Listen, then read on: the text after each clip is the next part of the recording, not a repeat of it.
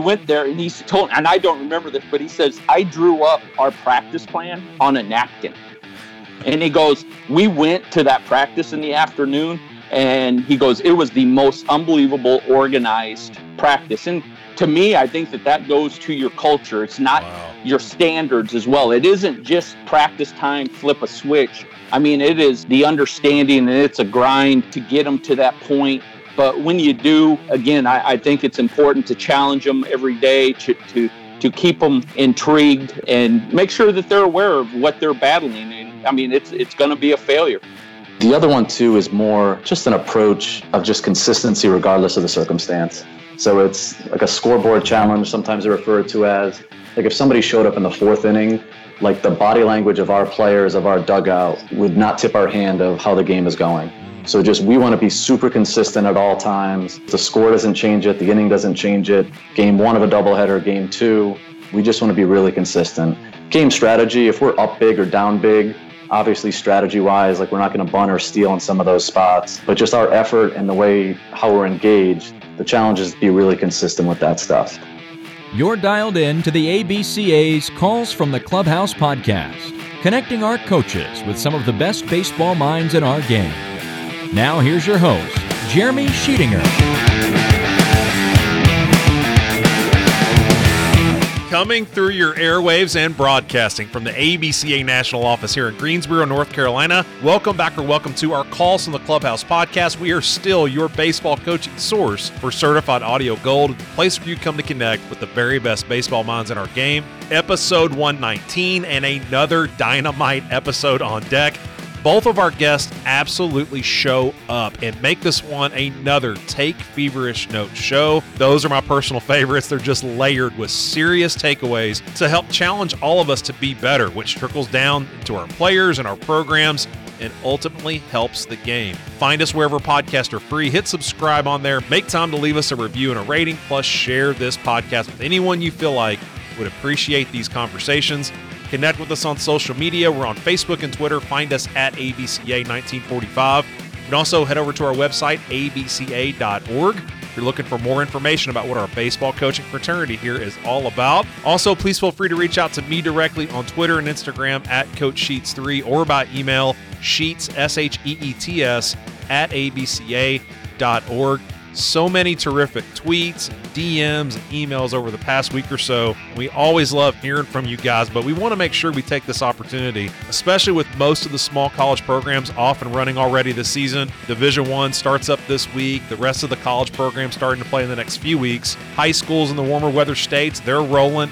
Other high school programs are kicking up their tryouts with games not too far behind. On behalf of all of us here in the national office, good luck, and we wish each of you the very best. Now, we know we have some competitive folks out there listening, but if we've learned anything through the podcast, it's all about the kids and our relationships with them. So keep it in perspective, and best of luck. Sending a very appreciative shout out to our proud sponsor of this podcast, our great friends over at AstroTurf, the leaders in the clubhouse for the turf industry. And not only have they been one of our ABCA partners for years now, we truly enjoy working with Aaron and the entire AstroTurf crew. If you're looking to make some significant upgrades at your facility, make these folks your first call. The turf solution could be a dream come true for you. Make sure you're thinking about connecting with these folks. Head over to their website, astroturf.com. That's astroturf.com. Find out for yourself why AstroTurf has been ahead of the curve for over 50 years. Now, this will be the last time that I'm going to be able to offer this deal over the airwaves, but if you are still thinking that you would love to check out our Barnstormers Clinic videos from this past fall, I've got a sweet deal for you. This offer is going to end on this Friday, February 15th, but if you head over to their website between now and then, coachesinsider.com/Barnstormers, that's coachesinsider.com/Barnstormers, and use the discount code SHEETS50OFF. That's Sheets, SHEETS, 50OFF, and you'll get $50 off that already insanely low price of $99, and those 60 videos can be yours. On the field, we're in the classroom, and all are from some of the very best clinicians around the country, and they're waiting for you over at coachesinsider.com/Barnstormers, and we hope to see you jump on the Barnstormers Tour bus today. And on to this week's show as we welcome in 5 national championships between our 2 guests, and more than that, 2 of the very best at practice organization, creativity, and also indoor practice, which we know will hit home with many of our listeners. We connect with Marc Rardin, head coach at Iowa Western Community College, and also Jad Prachniak, head coach at Westchester University. And both of these coaches bring some serious heat over the airwaves as we're focusing on practice planning, how each have learned over the years, and mainly through their experience in the postseason, to see clearly what truly matters in the game that will show up on their specific practice plans. We get outside the box with some very unique and creative ideas to maximize your time on the field with the players. Plus, we dive headfirst into indoor training, how to keep it fresh, how to get creative, especially with scheduling, plus always bringing a level of competitiveness to the practice plan. There's so much inside this conversation. It is truly one that I did not want to end, but I'm telling you, pen and paper are needed. You may need to bring your computer with you and definitely show up ready to get better as we welcome in Marc Rardin from Iowa Western and Jad Prachniak from Westchester. They are our guests on this week's Calls from the Clubhouse podcast. Get ready, coaches. This great show is coming at you right now.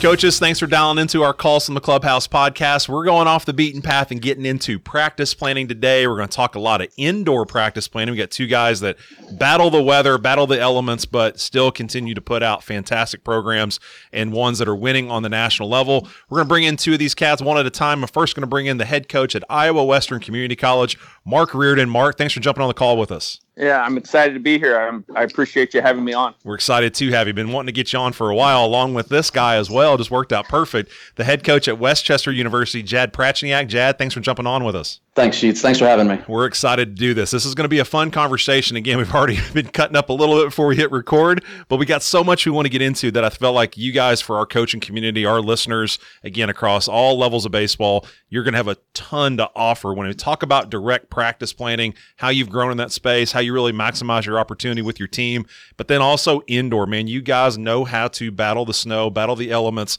and so we want to make sure we get that out for our coaches. But let's start here, and Marc, I want you to kick us off with this one. Talk about the ABCA. Again, it's our podcast, great opportunity to shine lights on ABCA members around the country. What's the association meant to you? How have you grown, the convention experience? Break all that down for us. Well, just real quick, the coolest thing I think ever is I'd never been to it before until I got to be a volunteer at Baylor, worked for Steve Smith, who obviously is well-respected sure. At the ABCA and NCAA baseball. But I went with them, and I think it was in Chicago. I can't remember, but I sat in a hotel room with like Mark Johnson because Steve Smith had been at Texas A&M, had been at Mississippi State. You know, I heard about those places, right? I didn't know anything about it. I sat in a hotel room over in the corner and kept my mouth shut. Probably one of the best things I've ever done. And anybody that even knows me, that's hard for me to do anyways. But just sitting there and listening to Coach Johnson and Coach Polk, who was, smoking a cigar, and, listening to those guys talking, and just, I've never forgotten that. And to branch off of that, listening to people up on stages, and nowadays you guys do so well because we didn't really have it. The only thing we really had back then was the guy goes off the stage and he goes off onto a side room, and half the room goes and follows him because they want more interaction. Sure. They want more like we do as coaches. And now what you guys do, it's just outstanding. And I don't have a pedigree. I never played anywhere great. I didn't play pro ball. I mean, I started from a volunteer at an NAI in Virginia to, getting to where I'm at now and throughout 20 some years. And it's just, I haven't done it with, I wouldn't have been able to do any of that without the ABCA and without going to those clinics, without a doubt. Man, that's outstanding. Thanks for opening that up. Jad, same question, dude. Follow that one up when you talk about the ABCA, the opportunity. You and I had a chance to meet out at the World Series a couple of years ago. And again, just to hear on site how the associations really helped groom some of you guys. Jad, what's your take on that? Sure. I think the organization, my first introduction to it was 2005. I was an undergrad assistant at the University of Rhode Island. So I was still finishing up student teaching and went to the convention in Nashville. And for a 22-year-old, it was like baseball, like I say shock, just the amount of information that was there and just how readily available, how open everybody was. And not to say it wasn't good then, like I thought it was really good in 2005, but if you look at the most recent stuff, it's incredible, the stuff that shows up, not just on the stage, but some of the side stuff, and even just the information you can get online now is just incredible. And I think that's one of the strong things, ABCA, just how open everybody is, sharing information. And I know that's the general theme, but what you've done there in that office, like it is a monster now. And just the future for the ABCA is really bright. And even circling back to, going back to 2005, and I think it was my second convention, 2006, in Orlando, when just hearing Ken Ravizza speak, the sports psych stuff. Oh, yeah. And the stuff that he hit on then is stuff, I literally showed the video that he showed in his talk. I showed it yesterday to my team of just, it was a clip from a 2004 College World Series game between Cal State Fulton and Texas. Suzuki.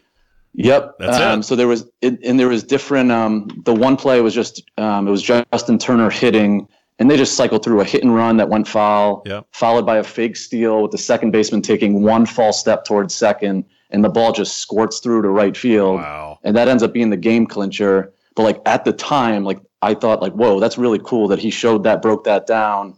And it's something I used 12 years later, just to kind of reiterate, just there are no little things in our sport. Gosh, that's fantastic. You know, the beauty of what you mentioned earlier is one element we're really trying to uncover and accentuate and grow in our baseball community is the sharing aspect. Not that coaches weren't great at that before, but, you know, almost, and I mentioned this with a couple coaches a couple weeks ago, was just that don't go to the box with secrets. You know, don't walk away from this earth and have all these secrets because you think you have, rights to them. It's your job to kind of share them with the game, open them up to other coaches and even coaches you play against, because they can't run it as good as you do it. You've been doing it for years. Your team knows what's coming. So again, kind of that sharing aspect is huge. I'm glad you touched on that. Jad, I'll start us off with this one too. When you talk about your career path in baseball, I think it's always great to start a podcast and say, hey man, this is where I'm come from. Here's my experience. And this is what's landed me here at this perspective. Can you start that? Sure. So growing up, I grew up in north of here, actually. So I'm in Pennsylvania, but I grew up in Rhode Island. Okay. I grew up in Lincoln, Rhode Island, just north of Providence, and got recruited to play as a recruited walk-on at the University of Rhode Island. So Frank Leone was my head coach there. Yeah. He gave me an opportunity to play Division I baseball as a pitcher. And career-wise, at Rhode Island, kind of put together my junior year. Statistically, it was a pretty good year. Other than that, it was the definition of a below-average college baseball career. And it was probably sophomore year of college, it kind of dawned on me, I'm an undersized right-handed pitcher throwing in the mid-80s. And I think when you go to college, you always have that thought of there's a chance of professional baseball. Sure. And not that I gave up as a sophomore. You just kind of look around the room and you're like, there's a half a dozen guys in this room that are much better than me. So I don't think pro ball's going to be in the cards for me. But I realized pretty quickly that I wanted to coach, teach. And initially my plan was to teach and coach at like the high school level. I was a PE major, and that was my plan. And after I got done playing in 2004, I had a full year of school left. So I had a class in the fall, and then in the spring I was doing my student teaching. And Coach Leone asked me if I'd want to help out like an undergrad capacity at URI. So in 2005, I helped out during the fall. When I got to the spring, I was student teaching, so I couldn't really travel. So I just helped out at a local high school in Rhode Island. And in 2005, URI actually went on to win. So they win the Atlantic 10 tournament, and it's the first one in school history. So they're going to the NCAA regional. They go out, they get the West Coast ticket. So they go to Long Beach, where it's Long Beach State, USC, Pepperdine, and Rhode Island. And welcome to the big show, baby. Exactly. And I wasn't, formally on the staff, but I did make an effort, and with the help of my parents, like they were able to basically help get me out there. And Coach Leone was nice enough, like I actually roomed with him, but I basically was just there as a fan. Like I just went up into the stands and took it in from that angle. Wow. But I think that experience, like the energy in that building, was another one of those like moments, like, well, this is really cool. And if I have a chance to be around college baseball, this is what I want to do. Yeah. And not to say, like when we played in some pretty good environments. Like we went down to play Alabama when I was a player, but Alabama didn't really care about us. Yes. But like when you get out to like Long Beach in a regional setting with USC and them playing, like you can feel the energy. And left side of the infield for Long Beach that year was Longoria was at third base and Troy Tulowitzki was at shortstop. So that was a pretty good combination of talent there. And just observation wise, like there was even things I picked up there. Say West Coast style. I think a lot of the pace of play rules might have come from the West Coast style, where it was some 3-2 games that were taking 3.5 hours because every decision was calculated. There was a lot of thought that went into every decision, and obviously there was a lot of coaching going on. But I did have an appreciation just the way those teams handled themselves, and you could see how much thought went into every single decision those teams made. But that was an awesome learning experience and something that I think definitely shaped me picking up some baseball stuff, and just that reinforced like I have a chance to coach college baseball. Like this is what I want to do. And I was fortunate. Shortly after that, like a month later, Coach Leone was interviewing for the William & Mary job down in Virginia. And he asked if I'd be interested in going down as a number 2 assistant, like a part-time paid spot at the time, and be the pitching coach. And at 22 years old, I was very fortunate for that opportunity. So Frank gave me a chance to be a player, gave me a chance to be a coach. And I went down with Frank.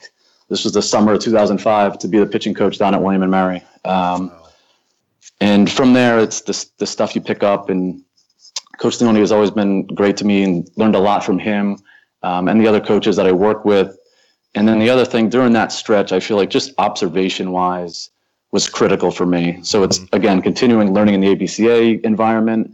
But the other thing, too, is just even when you're competing against a team, you just sit back and just kind of see what the good teams are doing. No doubt. And obviously there's a talent pool there, but there's teams like when you're playing UVA and some other teams, it's like even UNC Wilmington in the conference, those teams were always talented, but they made you earn every single base. Sure. And they played really hard and really focused. And those are just some things I kind of picked up. Not that we weren't trying to do those things at William & Mary, but it was just something that I made known. Like if I'm ever a head coach, like I really want to make that a point of emphasis to take care of every single base when we can. And one final, sorry to get a little long-winded with this, but one final, it was a recruiting trip. So I was going out to the Division II Junior College World Series in Oklahoma. And this was, I think, 2011. And went there to maybe identify talent possibly for the next year or some freshmen, some rising sophomores at the junior college level. And as I was evaluating, just one of the games, just kind of sit back and just take in and watch teams that are, from a talent standpoint, for the most part, they're all in the same neighborhood. Where it was like 1 through 8, there wasn't a huge gap. And you could see some teams looked a little bit better, a little more athletic. But as you watch the game unfold, you just realize how many opportunities you have to affect the outcome of a game. And it's just the little things that pop up in a game. And that's something that always stuck with me. And it's something we try to do from a postseason standpoint is just if you take care of all those little moments over and over again, it gives you the best chance. It doesn't guarantee you anything, but it's going to give you your best chance to win. And it really was, that was eye-opening to me. And it kind of changed my perspective of none of that stuff's preset. Like if you get in a postseason setting and that's regional stuff, World Series stuff, it's the difference between team 1 and team 8 is so small that it comes down to a play or two a lot of the times. So just trying to take care of those moments. Wow. Okay. And then about 8 years ago, right? This is your 8th season? It is. Yeah. So this is, shortly after that, the Westchester job opened up and did a little bit of research, reaching out to some people that were familiar with the job, heard really good things about program, the area. And I really wanted to have the opportunity to be a head coach. And those were the things that were enticing, and was fortunate enough to get this job. And Westchester's followed through on everything, all the good things I heard about Westchester. It's followed through on every single one of those. So it's definitely a chance to win here. Like you can recruit a really good student athlete. It's a great place to live. It's good baseball. The league's really competitive. And it's been a great experience. My 8 years here have been awesome. Gosh, it's outstanding. Well, I mean, a couple national championships, and you have to fight through a thick PSAC conference. I mean, just up and down every weekend you got to show up. And again, we're just thankful to have you on the call and really having you open up some really good information that you got in store for us. Also want to kick it over to Mark and let Mark kind of run through his career path. And Mark, again, you got 3 national championships, so there's 5 on the call. I obviously didn't bring anything to the table on this one. I'm going to let you guys handle that one.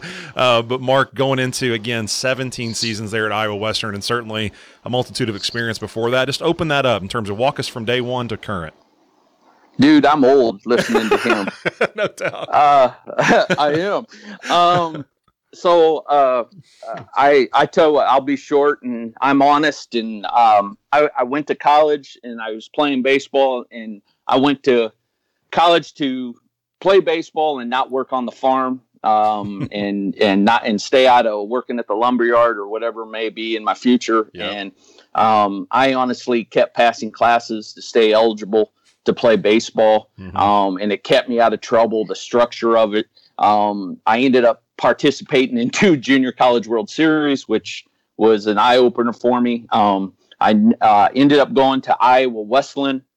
A lot of people would know in Mount Pleasant. Yeah. A lot of people would know Iowa Wesleyan had like Hal Mummies, the football coach, and they had Dana Holgerson as he was there. He's actually from there. Wow. On the football team. Yeah. Tim Buss was my roommate, who is the strength coach for about the last 19 or 20 years for the Cubs. Wow. In the big leagues. Jerry Ford, who started Perfect Game, was our assistant coach. How about that in little Mount Pleasant, Iowa? Yeah. Actually, one of the assistants there at the time, who is now at Washington State, the football coach, can't even think of his name, but at Washington State, the football coach there, he was an assistant. Yeah, he was an assistant football coach there at the time. Wow, yes. How about that? So, anyways, then there's me, right? And then perfect. I ended up leaving there, and actually, I ended up having an arm surgery, and very immature kid still. I was never going to coach. I don't know what I was going to do, but I wasn't going to coach. And my life really chose me, and I'm not getting all crazy about it or anything like that. I'm just going to tell you, my life I ended up gravitating towards the coaching side. I stayed in the game. I mean, my degree's in recreation administration. I don't even know what the hell that means. So wow. Not sure what you do with it, but yeah, run with it. Exactly. But you know what? But you look at the game, you look at baseball, you look at life. I call them the 2 failure sports. Like, you got to learn how to show up every day and do something within it every day. And I wasn't realizing at the time, but I was doing it. And then you add in an arm surgery that changes everything. I go down to Bluefield College in Bluefield, Virginia, a little NAI school, worked for the Orioles in the summer a little bit, who had in the Appalachian League, who was there at the time. And what I did while I was there is I fell in love with coach. That's where I fell in love with it all. And I wasn't making an absolute penny doing it. I had to do odd jobs on the side. And I started, this before emails, I started, I hear you laughing. Carrier pigeons. Yeah. I strap them on the horse and slap it on the backside. So, hope it gets there. And yeah, hopefully somebody grabs it. But I started emailing out to I took Baseball America's directory, and I started going through all of the all the conferences, and I did these letters, typed them up, and sent them out to all of them, and I just kept getting all these nope, don't have it, can't, and I was like, volunteer, grad assistant. I don't know what the hell I was going to do with grad assistant, by the way. I wasn't going to be able to get in, back to school. Yeah.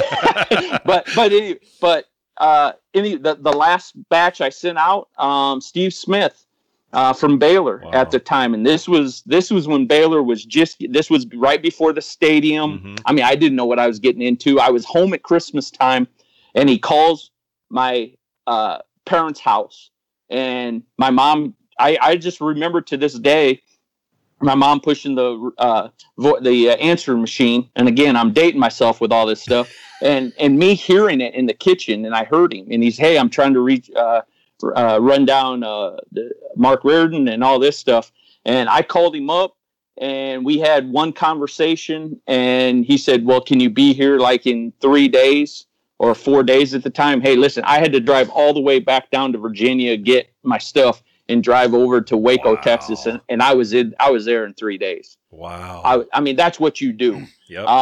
And that just started all with me. I was there for 2 years. I knew I really needed to get out. That place, Baylor, was so great to me. Steve Smith, Mitch Thompson, who's at McLennan now, is like my older brother. Yep. And those guys still really close with. I left there to go to Yavapai Junior College to do the recruiting, be a pitching guy, just get my feet wet more.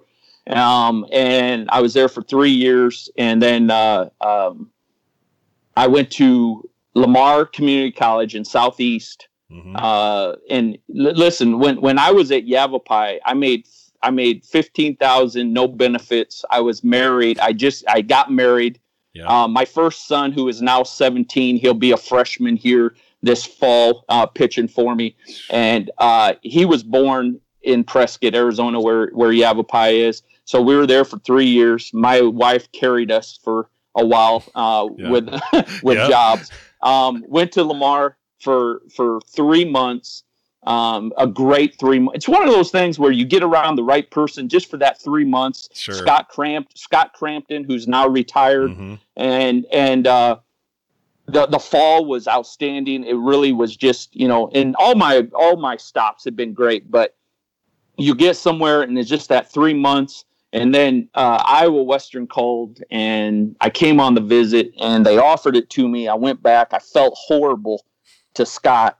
And this is tribute to, he's like, you gotta do it. Like, it's a head job. It's, you're originally from Iowa, which that wasn't a bother to me. It was just the fact of, I saw this place as a great opportunity, and, tribute to him for handling that the right way. And this is my 17th year here. And, I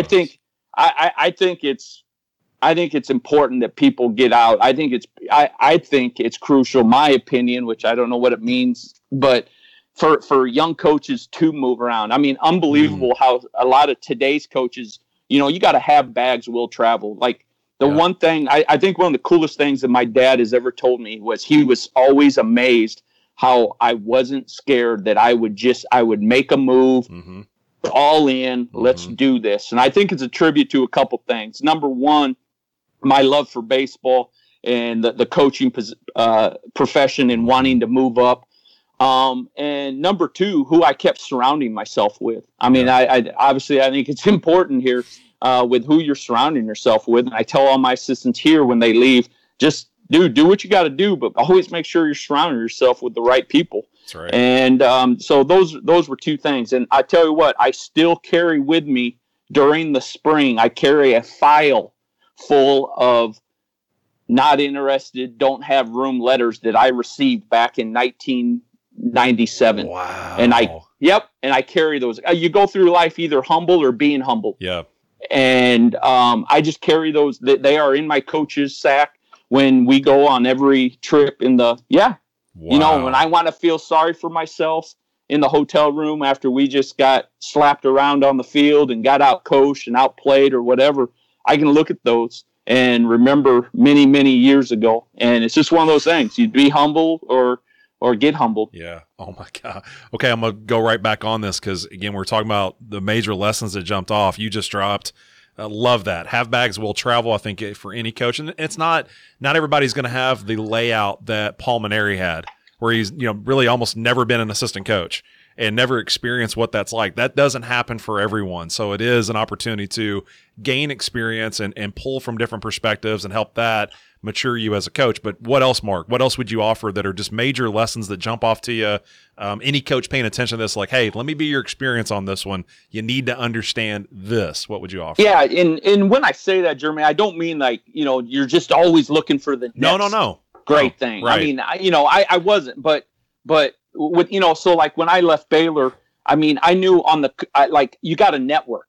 You have to network, guys. And at Baylor back then as a volunteer, back then, like, you can't do anything. Right. Like, you didn't do anything. Yeah. I mean, literally. You stayed on zero. Yeah. Yeah. And so, hey, which was fine. I was given a great opportunity, but I was like, I got to get out. And people are always like, why did you leave Baylor to go to Yavapai? Because I was going to be able to recruit. And four-year schools were going to recruit our kids. So I was going to meet them when they were on campus and just that stuff. And when you can get around, you know, Coach was talking about West Coast offenses and watching those teams when he traveled out there with Rhode Island and watching those West Coast teams, you know, different programs, different coaches, different beliefs, you know, how you pitch, how you hit, your culture within the 24 hours a day, just how you run your program.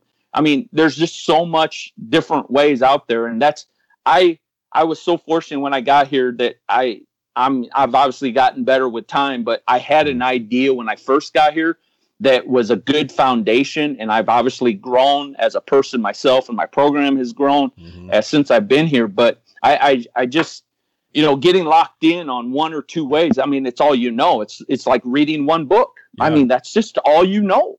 Wow. And so that's a big thing for me. And obviously ABCA does that, and it opens people's eyes when they go. And I know when I speak places, and I know you've been here with me, and I open people's eyes with how we practice and the speed of our practices and things like that. So I think that's what people need to do. But, you know, you have to have an ego to drop your ego. Yeah, that's right. And you know, I mean, I have an ego, but man, I love to drop it and learn from people. I mean, I actually try to learn from people almost to a fault, I think. I mean, I'm just so out there. I'm texting people, and some of the people that will listen to this podcast will go, yes, he does. He bothers me. Well, no, you know, you and I have talked about this. The people that are recruiting your players, or, you know, the ones that you have in the past you develop relationships with, you lean on them a lot. I mean, we talked about that. Yeah, and it doesn't mean I'm going to do all their stuff or I'm wanting to do it just like them, but it's taking these pieces here or there, and maybe it is totally something like, oh my God, that makes total sense, like that fits for us, or it's just something little. I mean, I always tell people that the two people that have stolen more in baseball than anybody is Ricky Henderson and Marc Rardin. I mean, and that's really what it is. That's really what I think that's really what it needs to be. But you know, coaches and parents, I think, are the two biggest hypocrites in life. And I'm both. I'm a parent. I got two sons, and I'm a coach. And when you can learn that, you can stop judging, you can stop critiquing, and just be open and take it. And if it's not your I used to do it and critique and have an opinion about something when I don't need to have an opinion about their stuff. I need to listen. Yeah. And if there's something I like, then take it. And if there isn't, hey, good for them. And I'm going my way. But, you know, one of the things you just got to do is again, you know, be humble, have that ego to drop your ego and learn from people, and don't be a hypocrite and critique. Like just learn from each other and take what you like or what you don't like. Love every bit of that. Jad, I'm coming right back to you. Again, your coaching career, when you think back of all the different stops, or even like Mark said, interactions with other coaches and conversations, what are some of the major lessons that really jump off to you, again, from a listener's perspective? You could be their experience. They're like, wow, I could walk in his shoes right there with them to learn that lesson and take it home. What would you offer? Sure. Piggybacking one of the last things Mark just said there, I love his take right there on just everybody critiquing everything all the time. And I think that's a dangerous direction, like all the good things in our sport. And I think the conversations are good and important, but just with when guys are just banging heads and taking shots at each other and almost making fun of what their beliefs and thoughts are, I think we run into trouble. And I think big picture, that's not going to end well for any of us. And I'm doing my best too. Sometimes it's your instinct to just have that little, why are they doing this? Why are they doing that? And I feel like I'm doing a better job of just growing out of that. And just like he said, you might not want to do it, or it might not be for you, but it doesn't make it wrong. And it doesn't have to be something you have to knock on. But I just see the things are getting really personal. Just some of the things that people put out there, and it just, and I know some of it is business driven, where it's people trying to promote a business, but it's just something I think we need to be careful of, just ragging on somebody because their thoughts don't align. And I get some people have access to a lot of information, and they might be, of the two, they're probably more on the wrong or more on the right than the wrong, but it still doesn't give them the freedom just to bash on anything that doesn't line up with their beliefs. So that's just a kind of a general thought of just observation of where some of these things are going. One of the other just I say young coaches, and I think essentially the guys that are motivated to do this, and you certainly see a lot of young guys doing this, is basically gather as much information as possible, and then you make the best decision in the situation that you're in to apply that information. And it's hard to do everything. So you have to kind of sift through and pick, okay, this makes sense. I can make this work where I am. And you try it. Some stuff's going to stick and you keep doing it. And then you'll probably have to tweak some stuff. And then the other thing is you go through it, I think being strong enough to not change for the sake of change. So I think there are some things that are consistent, that will work literally forever within our sport. And it might not be a mechanical thing, but it could be an approach thing, a mindset thing. And I think the thing works in any sport, and I think it will work for literally forever. And I think just being willing to stay strong and don't change something just for the sake of change. And I think and you'll know, like when that thing just feels right, you'll know like, okay, this is something that we're going to do moving forward. And this is something, no matter where I am, whatever program I'm at, we're always going to be doing this. And that's something I think that's really important as well. Gosh, those are awesome. You guys we are off and running downhill. There's no doubt. Jad, follow back up with this one, and let's get into this practice planning idea. Man, you guys are on fire right now. And I'm thinking overall, because we're going to get into some indoor stuff here in a little bit, but I'm just thinking overall in practice planning, and you mentioned some of that stuff. Again, I love the postseason reference, how recognizing what shows up or what truly matters when you get to the postseason seems to be everything, especially when you bring that directly back to even first practice in August. But as you work throughout the year, I'm thinking as a head coach, I'm thinking when it's on you, and at the end of the day, like Marc referenced earlier, out coach, that's on you. It's never on your assistants. It's never on your players. When you have those moments as a head coach, you look at your plan, how have those practices changed from year 1 now to year 8? And then how have you improved? How have you really found ways to maximize that time that you have with your kids? Sure. Practice planning as a whole, like general concept, going back to the postseason thought, is working backwards. Like if we're playing in a national championship setting or a regional setting, just knowing what's important, like what do we have to be from a skills standpoint? So obviously there's a recruiting piece to that and a development piece. But even from a mindset standpoint and a stability standpoint, like what do we have to look like? And working backwards off of that. So first team meeting in the fall, first practices in the fall, we try to establish that identity as quickly as possible. And I know it's like legitimate. For some guys, it's going to take a year. It's going to take 2 years.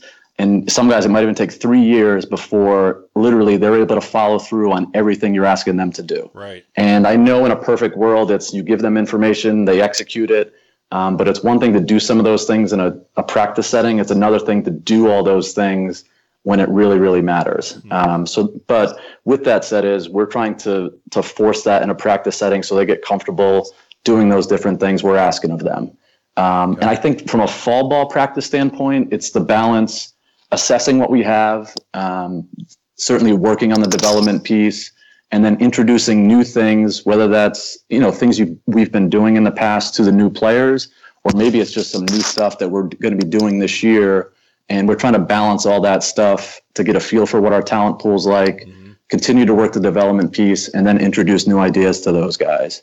And as we get kind of fast forwarding towards the spring, there's definitely a little bit of a script of week by week, we're looking to accomplish these things. So we'll introduce, signs during this week. We'll go over some bunt coverage stuff here. We'll work first and third stuff here. And we're still working skill development throughout the entire year. But it's pretty mapped out leading up to the season. And with that said, I know our first game, February 22nd, I know we're not going to be a finished product. And I know everybody in the country, like nobody's going to be a finished product. But I feel like our job is to prep our team to win, being prepared to win every single date on our schedule. So just know, like on February 22nd, we have enough in play where we're able to win that game, but also know we're still building towards those May and hopefully some June games on the back end of the season. And generally speaking, this is something that I think can help, and I think it's a good information reveal. You can have that scripted plan to not overwhelm your players by giving them too much information too quickly. Yes. So it's staggered, and you kind of give it in small bites and they work through it, and you're kind of adding your piggybacking stuff. So like one idea, and then you add another idea that piggybacks off of it. But there are times where I'll go into information overload where I will throw a lot at them in a short time just to see how they react. And I don't do it to jump down their throats to call them out. I literally will just sit back to see who digests what, and I'll just make kind of an inventory of, okay, this guy processes information really quickly, and then I'll make another note of this guy's going to need a little bit of time with some of these things. But I think that's a good way to almost create that game acceleration in a practice setting. Wow. But we did, like even last year, we had a freshman that ended up essentially being our leadoff hitter and playing second base for us. I think one of the early signs for me was he just did a really good job of processing things. So he's a physically talented kid, but what separated him was for a freshman, and part of it might be he was a high school quarterback, so that's it's in his nature a little bit where he has to process information, but he did an exceptional job of just picking things up and applying them really quickly. Wow.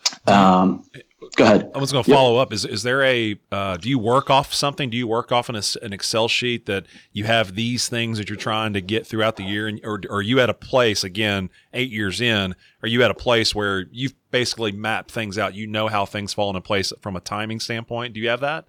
Combo. So some of the stuff I do have scripted out. I want to pull these things off here. And then I don't say some of it's just, in my head of, as I go through, I'm tweaking a little bit and kind of feeling things out of, within that structure, there's flexibility of, whatever, a half a week or a full week of, I'm going to wait on this, or I'm going to add this. It just depends on kind of the way everything goes. But there is, I do have a structure of, ideally, perfect world, this is what the season's going to look like. Gotcha. Were you this organized as a first year head coach? No, I wasn't, but not definitely learning some things on the way. Sure. I will say, so my first year as a head coach, and this is another just piece of advice, I got so consumed with coaching, it was without a doubt the unhealthiest year of my life, I would say. Oh, baby. And yes, sir. not in a total negative way, but to the point of it just, by the end of the year, I was shot, mentally shot. And even during the middle of the season, it just consumes you. And it's just something to keep an eye on. And my lesson from that year was, whatever, even if it's just getting exercise 3-4 times a week, making sure you're sleeping, making sure you're eating. But there were some things that popped up that I just know, I was so invested into the coaching piece that I just really wasn't taking care of everything else. And there's definitely some stress that comes with the thing, but it was a really good learning experience for me of just kind of putting things in perspective. And literally that first year, it couldn't have went any better. So we went 25-1 out of the gate. We had a little bit of struggles mid-season, and we go on to win the national championship, first time in school history. Yeah. And I'm looking at the end of the year. It was a lot of fun. It was an awesome ride and all that. But I'm I was so into it that I don't think I enjoyed it as much as I should have. Wow. And it was a good learning thing for me. And I'll even add, this is something, I don't know the exact publication, but it's actually a quote that I saw from Marc recently in one of the magazines I got. And he was referencing they've obviously won 3 national championships there. Yeah. And he put in there that it doesn't change your life, which I totally agree with. And just seeing that in print, it said, you make memories, which you certainly do. It's stuff you'll cherish forever. But it's not like you win that final trophy and all of a sudden, your life is just, everything's perfect. Yeah, no doubt. It's just, so that's why I think it's really, really important to enjoy every step of the way, whatever the final outcome is. Just ideally, we all maximize whatever our potential is, but just enjoy the whole thing. Enjoy the entire season, enjoy the bad days, enjoy the good days. But I think sometimes we get so caught up on the finality of, if I get that trophy, I'm going to be set. Everything's going to be good, but just enjoy every step of it. God, it's fantastic. How about Marc Rardin getting quoted on a Marc Rardin podcast? Yeah, that's outstanding. Checks in the mail. In the mail. You guys give me that right. Just give me that right-handed pitcher we need. Yeah, exactly. No, it's working the plans here, boys. Working the plans. Let's go into this. Marc, again, follow that back up. Practice planning overall, especially as a head coach. Again, seeing it differently over so many years. How they changed, how they improved, and kind of what maybe is your focus when you get to those times. The one thing that doesn't change that I wish I would have learned for myself, it would have helped me earlier as a person, as a young student athlete and first getting into coaching that I have just learned through time. The two things that they fight every day, and if you came into my facility and asked any of my kids, what do you got to fight today? What are the two things? They will be able to tell you boredom and frustration. Boredom gets them into trouble. Frustration gets them into trouble. And, boredom, they look for things to do. At 47 years old and overweight, I get bored at home, I'm looking for a bag of potato chips, and these guys, when they get bored, they're looking for things to do. And so when it goes to practice, that goes to anything in their life. And so in practice, you have to manage that. You have to be aware of what they have to fight, in my opinion. And those are the two, which the boredom side is making sure that things are fresh, making sure that we're staying on time, make sure you got enough to do and what you're doing, and that you don't have, the old Little League practice, one guy's fielding the ground ball and 12 others are in line, and two of them are trying to do handstands. One of them's chasing a butterfly. The same thing happens at junior college. They're just a little bit older. And so it's those types of things and keeping it fresh. And the frustration side is going to happen, but they have to be aware of it. And when it's happening, body language, rolling their eyes, what they're saying, their verbiage, stuff like that. Those are the two biggest things that I really try to make them aware of in life. But, and for me, it started in practices, just understanding that and trying to have that structure enough. And I think it's really hard if you don't understand that and you don't really take it past, okay, this is what I want to do because I know it's going to give us more opportunities. All I'm ever trying to create for my guys is more opportunities. Like we always talk about, just have a chance, be in a position to have a chance to win the game. What's up? It doesn't mean you're going to win the game, but all you can ever ask is like being in the game, being able to be in the game or take a lead in the game and sustain it, stuff like that. And so that's really what we try to do with that in working with 18, 19-year-old kids. Some of them are extremely talented. Some of them are, they're all links in the chain, but, some of them have more work to do when it comes to polishing, and whatever it may be, they still all have their fights. And with what you're doing, if you're going to do the same thing every day, hey, it's Tuesday, we're going to do this. Wednesday, we're going to do this. And I'm not like that. The two things that we've really always made sure to do is we stretch differently every day. And we have a different practice every day. And I don't mean it's like script 2, script 3. It's on a what we need basis. And throughout times, I'll tell you a story about my practices. So people come in all the time and want to watch us practice or stuff like that. And I have an open door. Come on in, learn about our culture, learn about our practices, whatever. And I was at another clinic, and one of the high school coaches was there who'd been at my place a couple times. And he says, listen, he goes, I've seen the most unbelievable practice. And this was during the fall. He goes, I've seen the most unbelievable practice at Iowa Western. He goes, and the funny thing is I met with Coach Rardin in the morning, and we talked about stuff and in my office, and we watched some video of some practices and what we're doing. He goes, we went to Fazoli's. Ooh, I love Fazoli's, free breadsticks. Sure. And we went there, and he told, and I don't remember this, but he says, I drew up our practice plan on a napkin. And he goes, we went to that practice in the afternoon, and he goes, it was the most unbelievable organized practice. And to me, I think that goes to your culture. It's not your standards as well. It isn't just practice time, flip a switch. It is the understanding, and it's a grind to get them to that point. But when you do, I think it's important to challenge them every day to keep them intrigued, and make sure that they're aware of what they're battling. And it's going to be a failure. Would you say that you've morphed into a much better practice coach than maybe your first year, or were you pretty seasoned at that point in terms of, I know how to do things, or what were maybe the lessons you learned as a young coach?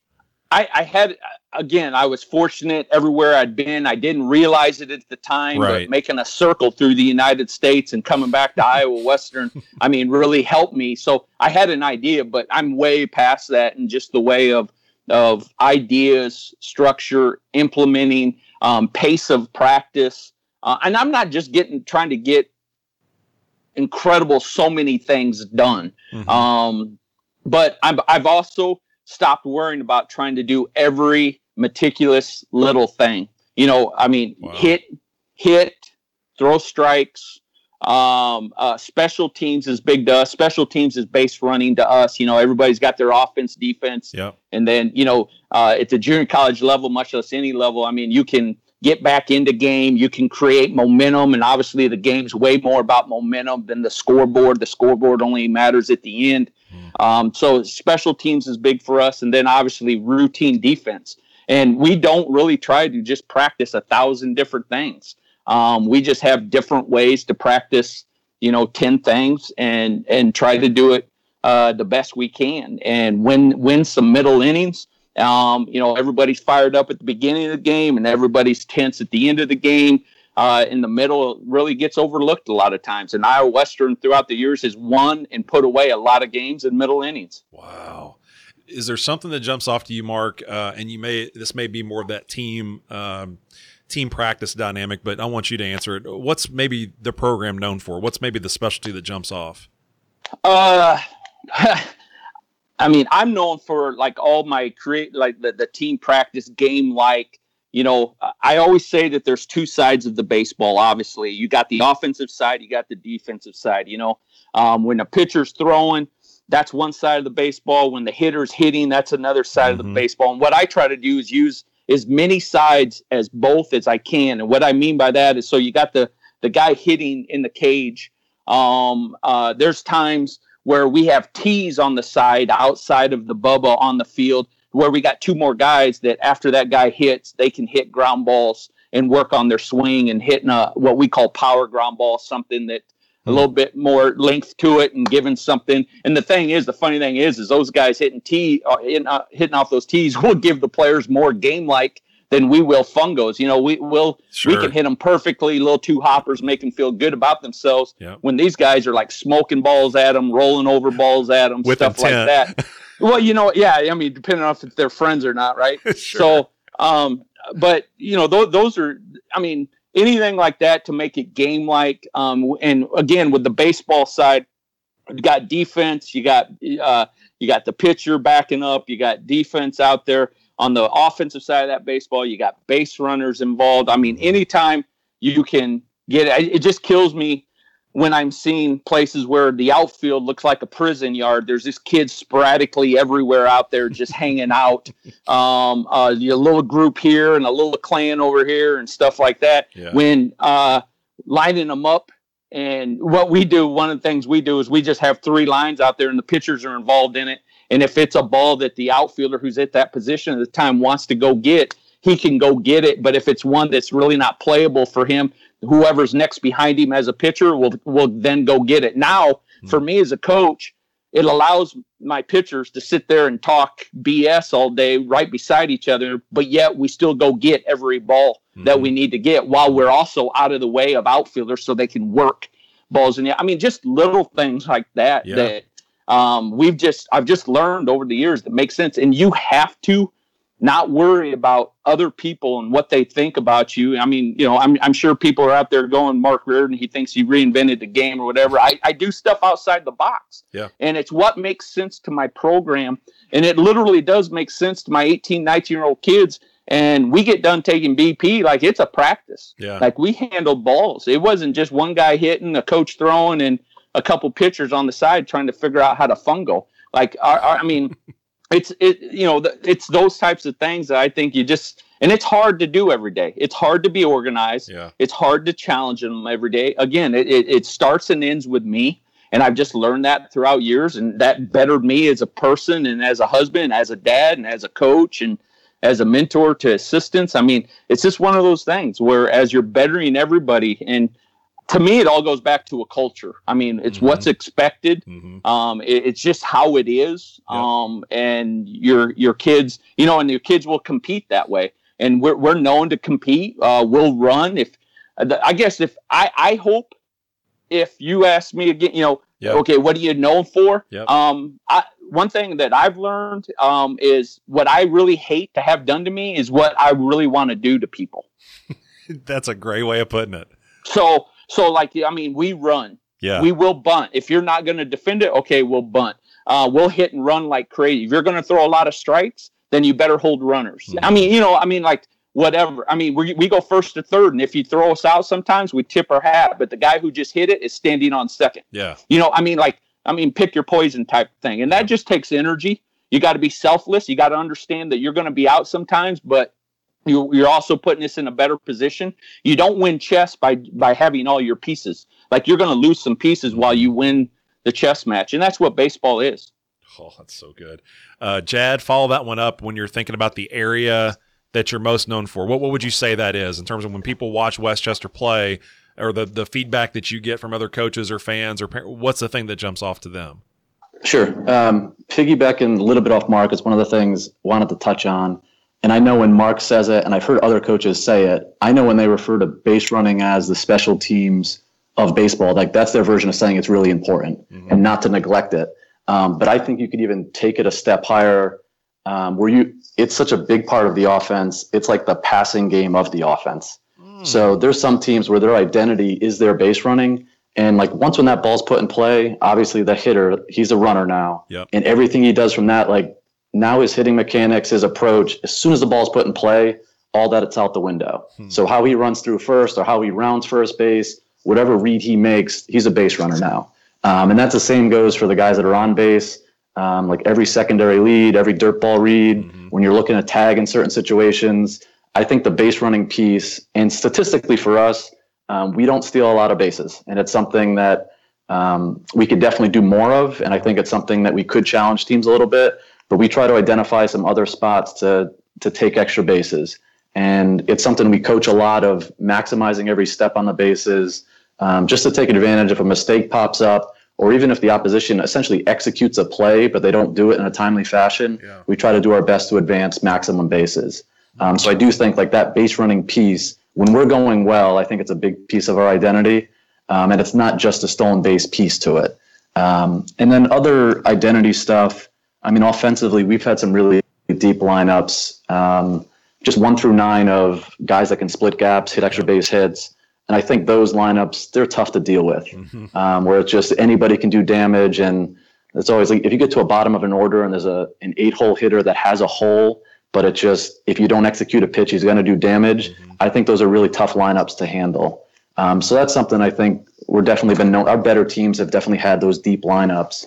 And the other one too is more just an approach of just consistency regardless of the circumstance. So it's like a scoreboard challenge. Sometimes they refer to as, like, if somebody showed up in the 4th inning, like the body language of our players, of our dugout, would not tip our hand of how the game is going. So just, we want to be super consistent at all times. And it just, the score doesn't change it. The inning doesn't change it. Game 1 of a doubleheader, game 2, we just want to be really consistent. And game strategy, if we're up big or down big, obviously strategy wise, like we're not going to bunt or steal in some of those spots. But just our effort and the way how we're engaged, the challenge is to be really consistent with that stuff. And the energy piece to me, so energy for me is just the guys that are between the lines, they are consumed with taking care of the moment and then also anticipating what is next. Like that's what energy is to me. I don't care if our guys, and I want to communicate so it's functional, but I don't need any token noise. I really don't. It's just the good teams for us have been consumed with, they are fully engaged of taking care of the moment, and they're trying to be one step ahead. Okay, this could happen. And the same for the dugout. Like I want the dugout to be in that same mindset where more so they're paying attention than trying to come up with some chirp that's going to get under the other team's skin, or just making blanket noise for the sake of noise. And sometimes and even after a loss, there's times where we might present ourselves like we don't play well in a game, and you won't hear much from us. So it might look like we're flat. And there's times where I have to like remind myself, like, this is part of our identity and it's worked for us. Yeah. Where just when we stay committed to this thing and we stay true to this, sometimes the other team's going to beat us. And last year in the postseason, we went 0-4 in the postseason. We went 0-2 in the conference tournament, 0-2 in the regional. And the teams we played did a really good job of playing against us. We didn't really play our best games.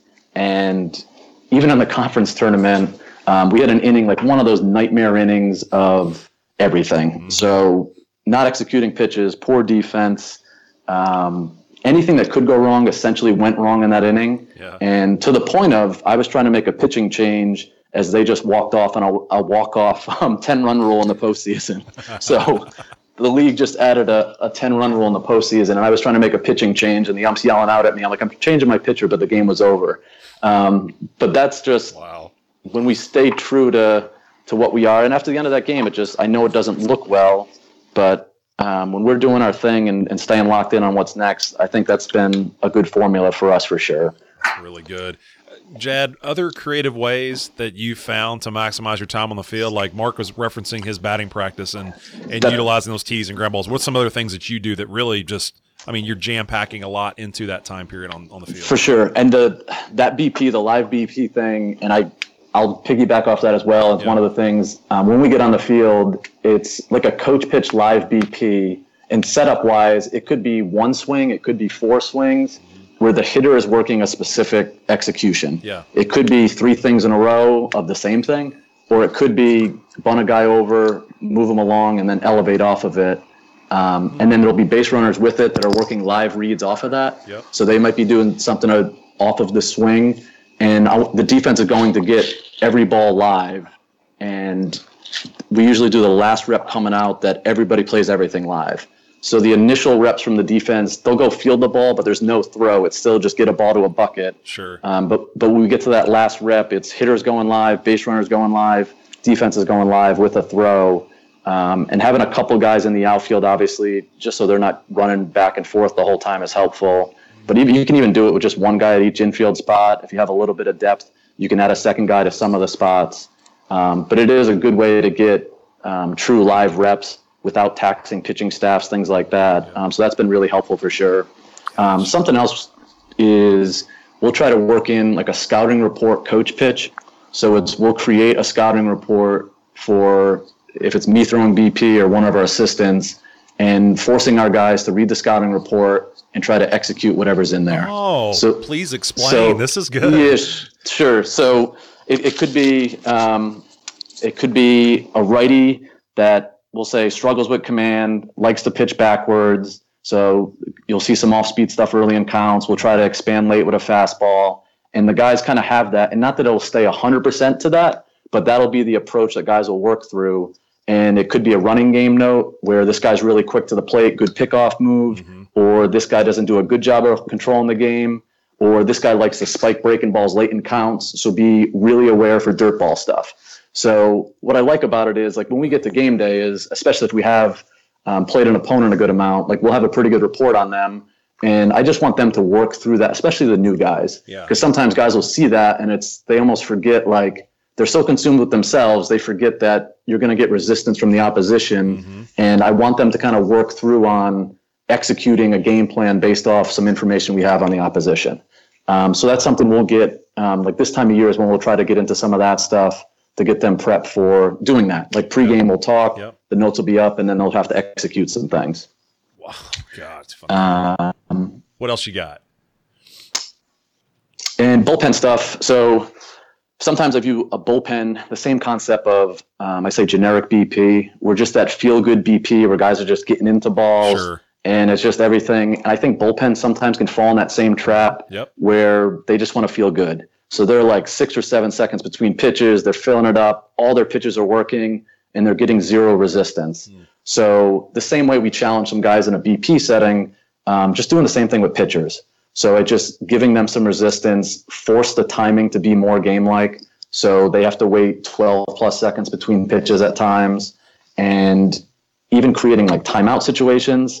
And if you think a game setup, as soon as you get into a rhythm in a game, there's a more likelihood somebody's going to call time on you. If you go like back-to-back 2 strikes on 2 hitters in a row, that second guy's going to try to get a timeout or whatever, and it's going to try to get you out of rhythm. So I think as a bullpen is getting good, there's times where we want to try to break your rhythm and still have you execute pitches.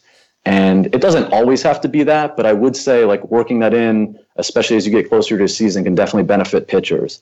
And it could even be, another concept is, it could be in a bullpen and you're simulating runner on first base, and you're going to force the pitcher to hold for 2 seconds, then make a pitch to the plate in 1-3 or less, and he's got to execute a very specific pitch. So you could just work that, and those are some of the game rhythm things.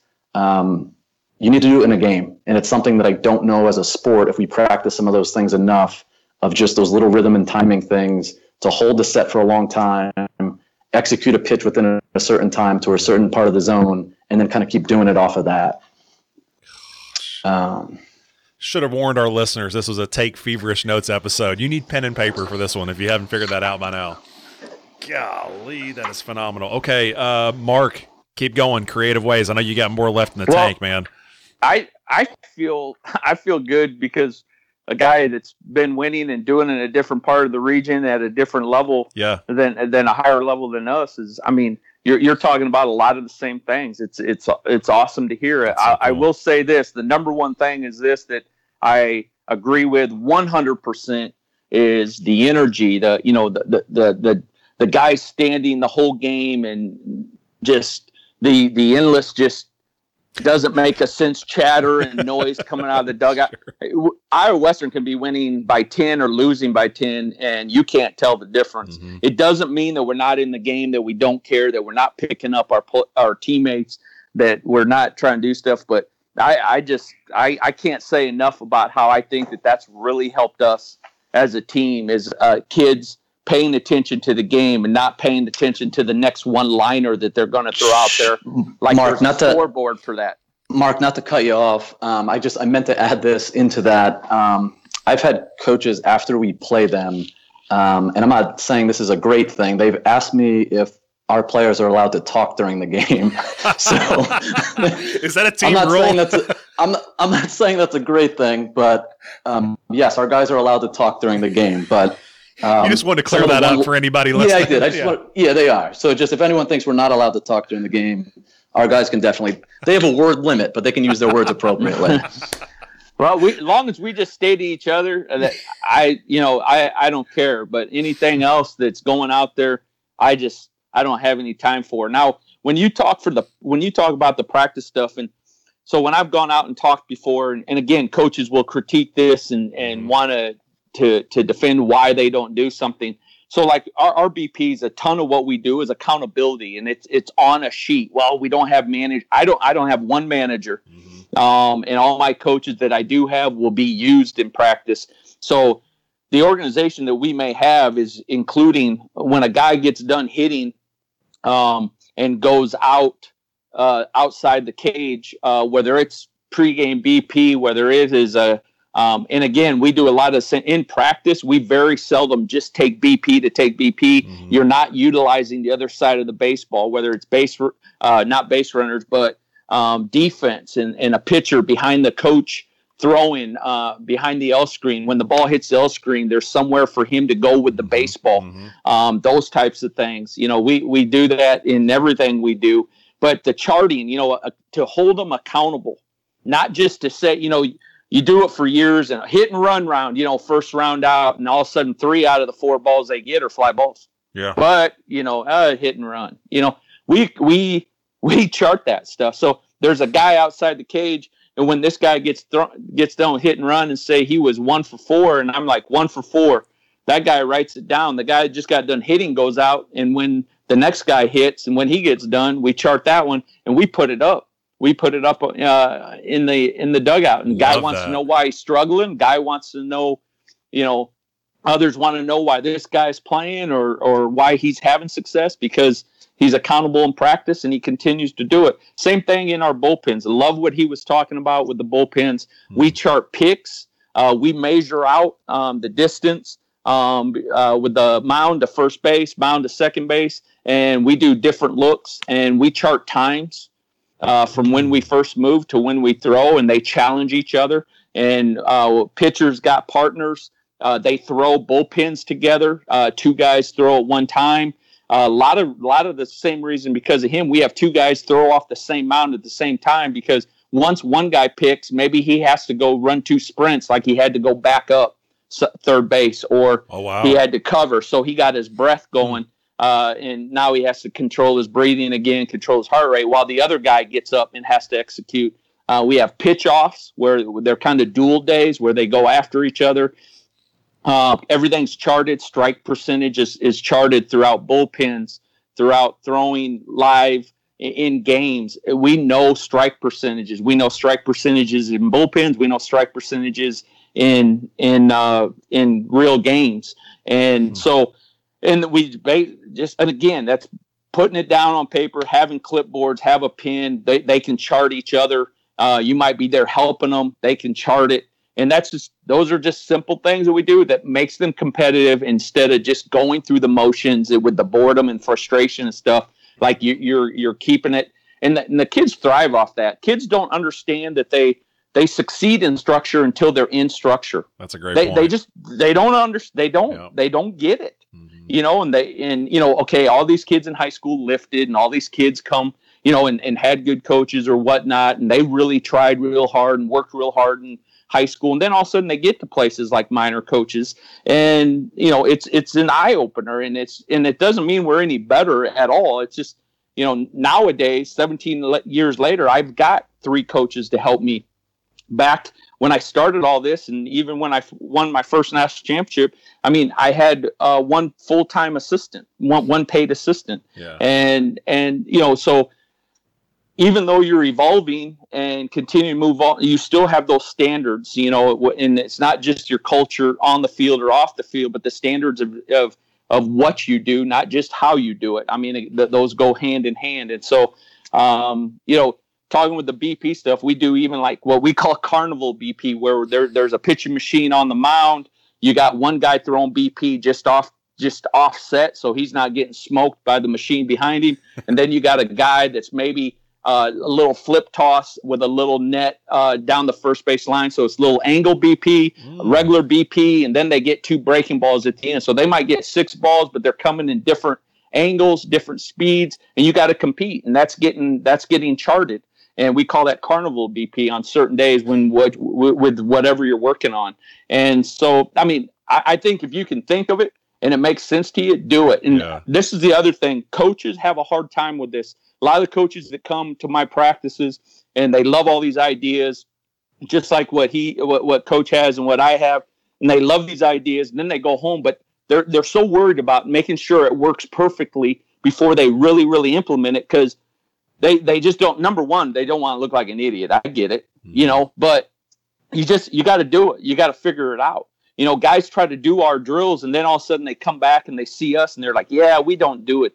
Man, we do it, but we don't do it like that. Well, there's a human nature factor in everything. Yeah. How your kids act in the dugout, how your kids, is their AB their AB, or is it a team AB? They got to understand the difference. Sometimes your AB is not yours. Yeah. Sometimes it's really the team's, and they got to understand that stuff.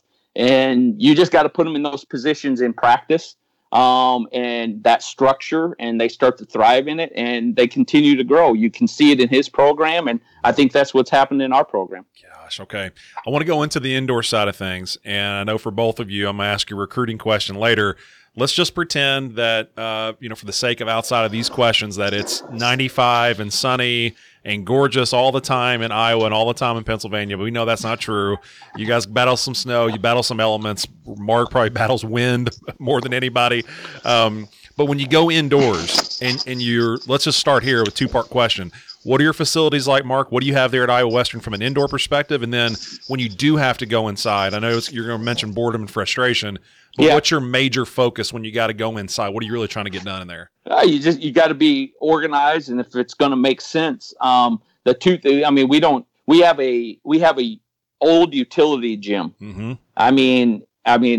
There's plywood on the walls. You can see we've kind of had some good arms because the plywood's freaking been banged up and sure. and paint's been knocked off. We have 2 cages back in this little room that you got to understand how to work your way through there, or else you're going to get hit. And on the gym floor, we really utilize it for pitching more than there's this huge blue curtain that we pull close that puts the cages on one side. Then you have the little old gym floor, and it's a multi-purpose floor that's all torn up.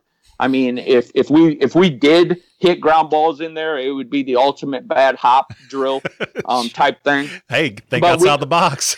but we can long toss into that curtain once they get loose in there and throwing. The one thing that's great about that, Jim, is that we don't have to worry about, like ultimately like breaking something. Everything's been broken there. So we can get our throwing in, we can throw into the curtain. I always tell people really the two things that we can really do when we get outside, when we first get outside, is we tend to really be able to pitch and we'll really be able to hit, which tend to be real crucial things. and nowadays, starting in 2010, I actually started driving our team. We'd get on a charter bus at 12:30 in the afternoon after classes, and they get something to eat. And on Tuesdays and Thursdays, we drive over to a facility just across the river into Omaha that we pay to use like 10 times, so we can get ground balls for like 2 hours. Wow! And get the pitchers involved over there. And I started doing that a few years ago. But when I won the first national championship, all we had was this old gym, and I'm real proud of that. I'm actually proud of that, to where you can go over holding runners, you can go over getting good jumps. You can do base running in there with just leads and getting jumps off the pitcher, and pitchers can change their looks and work on their picks. Pitchers can get their long toss in there, like I said, with a huge curtain. Position players' arms are healthy. We use tennis balls. You hit baseballs on it. We use tennis balls on it. And then just in the cages with 2 cages, 2 mounds, pitching machines. And again, when I first got here, I didn't have the pitching machines either. And then just changing it up every day. So it's just, again, you can think of it, you can do it. We go over knowing the signs, doing different situations every day in the cages. Just a lot of that stuff like that. That's really good. Jad, when you're looking at indoor practice planning, what do you have there on campus at Westchester? And then when you do have to go in, what's maybe the major focus you're trying to get done in that time? Sure. On campus, so we have space-wise, we have gyms where it's basically 4 hardwood gyms connected with that really awkward concrete pole right in the middle of all of them. So we can accomplish a lot, but the space is definitely kind of broken up. Yeah. But the good thing is we have curtains, so we could navigate basically just creating 4 separate spaces or 2 separate spaces, or we could have it wide open, which is helpful. Yep. And the other big resource for us, All-Star Baseball Academy, which is a local travel program that has an indoor facility. It's about a 10-minute drive from our campus. And if it was on our campus, it literally would be one of the best indoor facilities in this region, where it's a full turf infield. Wow. There's 6 batting tunnels, so 3 long tunnels, 3 short tunnels.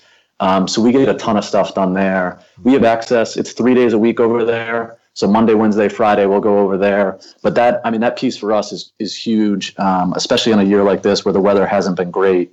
So we're able to get a good amount of stuff. Between the two, we're able to do a good amount of stuff. And I think the indoor piece, I think from a positive standpoint, I think there's definitely a heightened sense of awareness when we go indoors. So it's just from a safety standpoint. And even if a guy makes an errant throw in a gym, it's like clanking off a wall, goes over, hits a Gatorade cooler. It's like a really loud event. And it like almost feels like, even from a coaching standpoint, like it feels like you're inside of a pinball machine sometimes. So like you need to be on high alert. And I feel like everybody's just really paying attention when we get inside. And the other thing too is just the tighter space, especially cage swings. We get a ton of reps. So we don't have to chase balls in the outfield. Balls aren't going all over the place. If we're in a tight space, whether it's defense or offense, I feel like we get a good amount of reps in a pretty short window. And I think just talking with the team, initially when we start up practice, there's always that good energy. Like if you're practicing indoors, guys are just excited to be back and getting going. I think where it gets tricky is if it's 3-4 straight weeks of nothing but indoors. That's when you have to challenge your team to hold them accountable that the environment shouldn't dictate our focus and our effort for the day. That's it. And I think there's definitely days where guys have to be reminded of that. And I also think it's okay from a coaching standpoint is just sometimes acknowledge, like, I know this isn't ideal. Like, I know this isn't the perfect situation for us. And just point blank, let them know that I'm not pretending like this is the perfect circumstance, but we got to find a way to have a productive practice today. Yeah. And I think a good time too, Where it gets tricky is you might be inside for a couple of weeks, you get that nice few days of weather, and you get outside, but then you're back indoors extended after that. Yep. I think that's where it can get challenging. Yep. It's almost like they see like, well, this is nice. We got a good practice today outside, but then we're back in that gym space. And I think those are the days that just challenge your guys, and maybe even make that the day where you go off script a little bit and give them some different stuff. So it's not the same format you've been doing indoors. You give them some new drills, give them some new ideas, so it's something a little bit different. And I get there's a lot of listeners that maybe below the Mason-Dixon line don't truly have to wrap their minds around being extended periods of time. I've coached in those environments just like you guys have. And when you talk about weeks upon weeks where there is no shot you're heading outside, Jad, open up how you've gotten creative with scheduling. You said you get the chance to vary and go back and forth with the two different facilities. But sure. I know it's not always, hey, as a team, we're here at 3 o'clock. Sometimes it's, hey, pitchers, you guys are going to go do this. Position players, you come at this time, just to get creative, just to mix it up. What are some things that you do that are unique? Sure. So that is definitely, this time of year, we'll do a good amount of classroom stuff.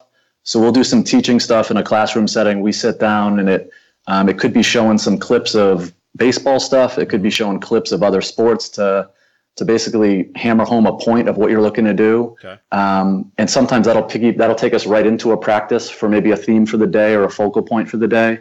And as Mark mentioned too, I think some of those game rhythm stuff, we're going over signs. Like I think indoors is a good time for that also. Mm-hmm. So like when you get outside, you'll still work the sign stuff, but you can do some other things outside because you've worked on some of that stuff indoors. And even if so we might have a day that we deem like, it's not a great day outside, and it's probably not the day to go outside for 2.5, 3 hours. Mm-hmm. But if we have like that day in the 30s with a little bit of wind, and it could be the perfect day to go outside, even for an hour, and just work a couple things. Yep. So we're working some relay stuff, having the outfielders get synced up with the infielders and catchers, or just pop-up communication stuff. Just for that 1 hour, we're able to get something accomplished outside.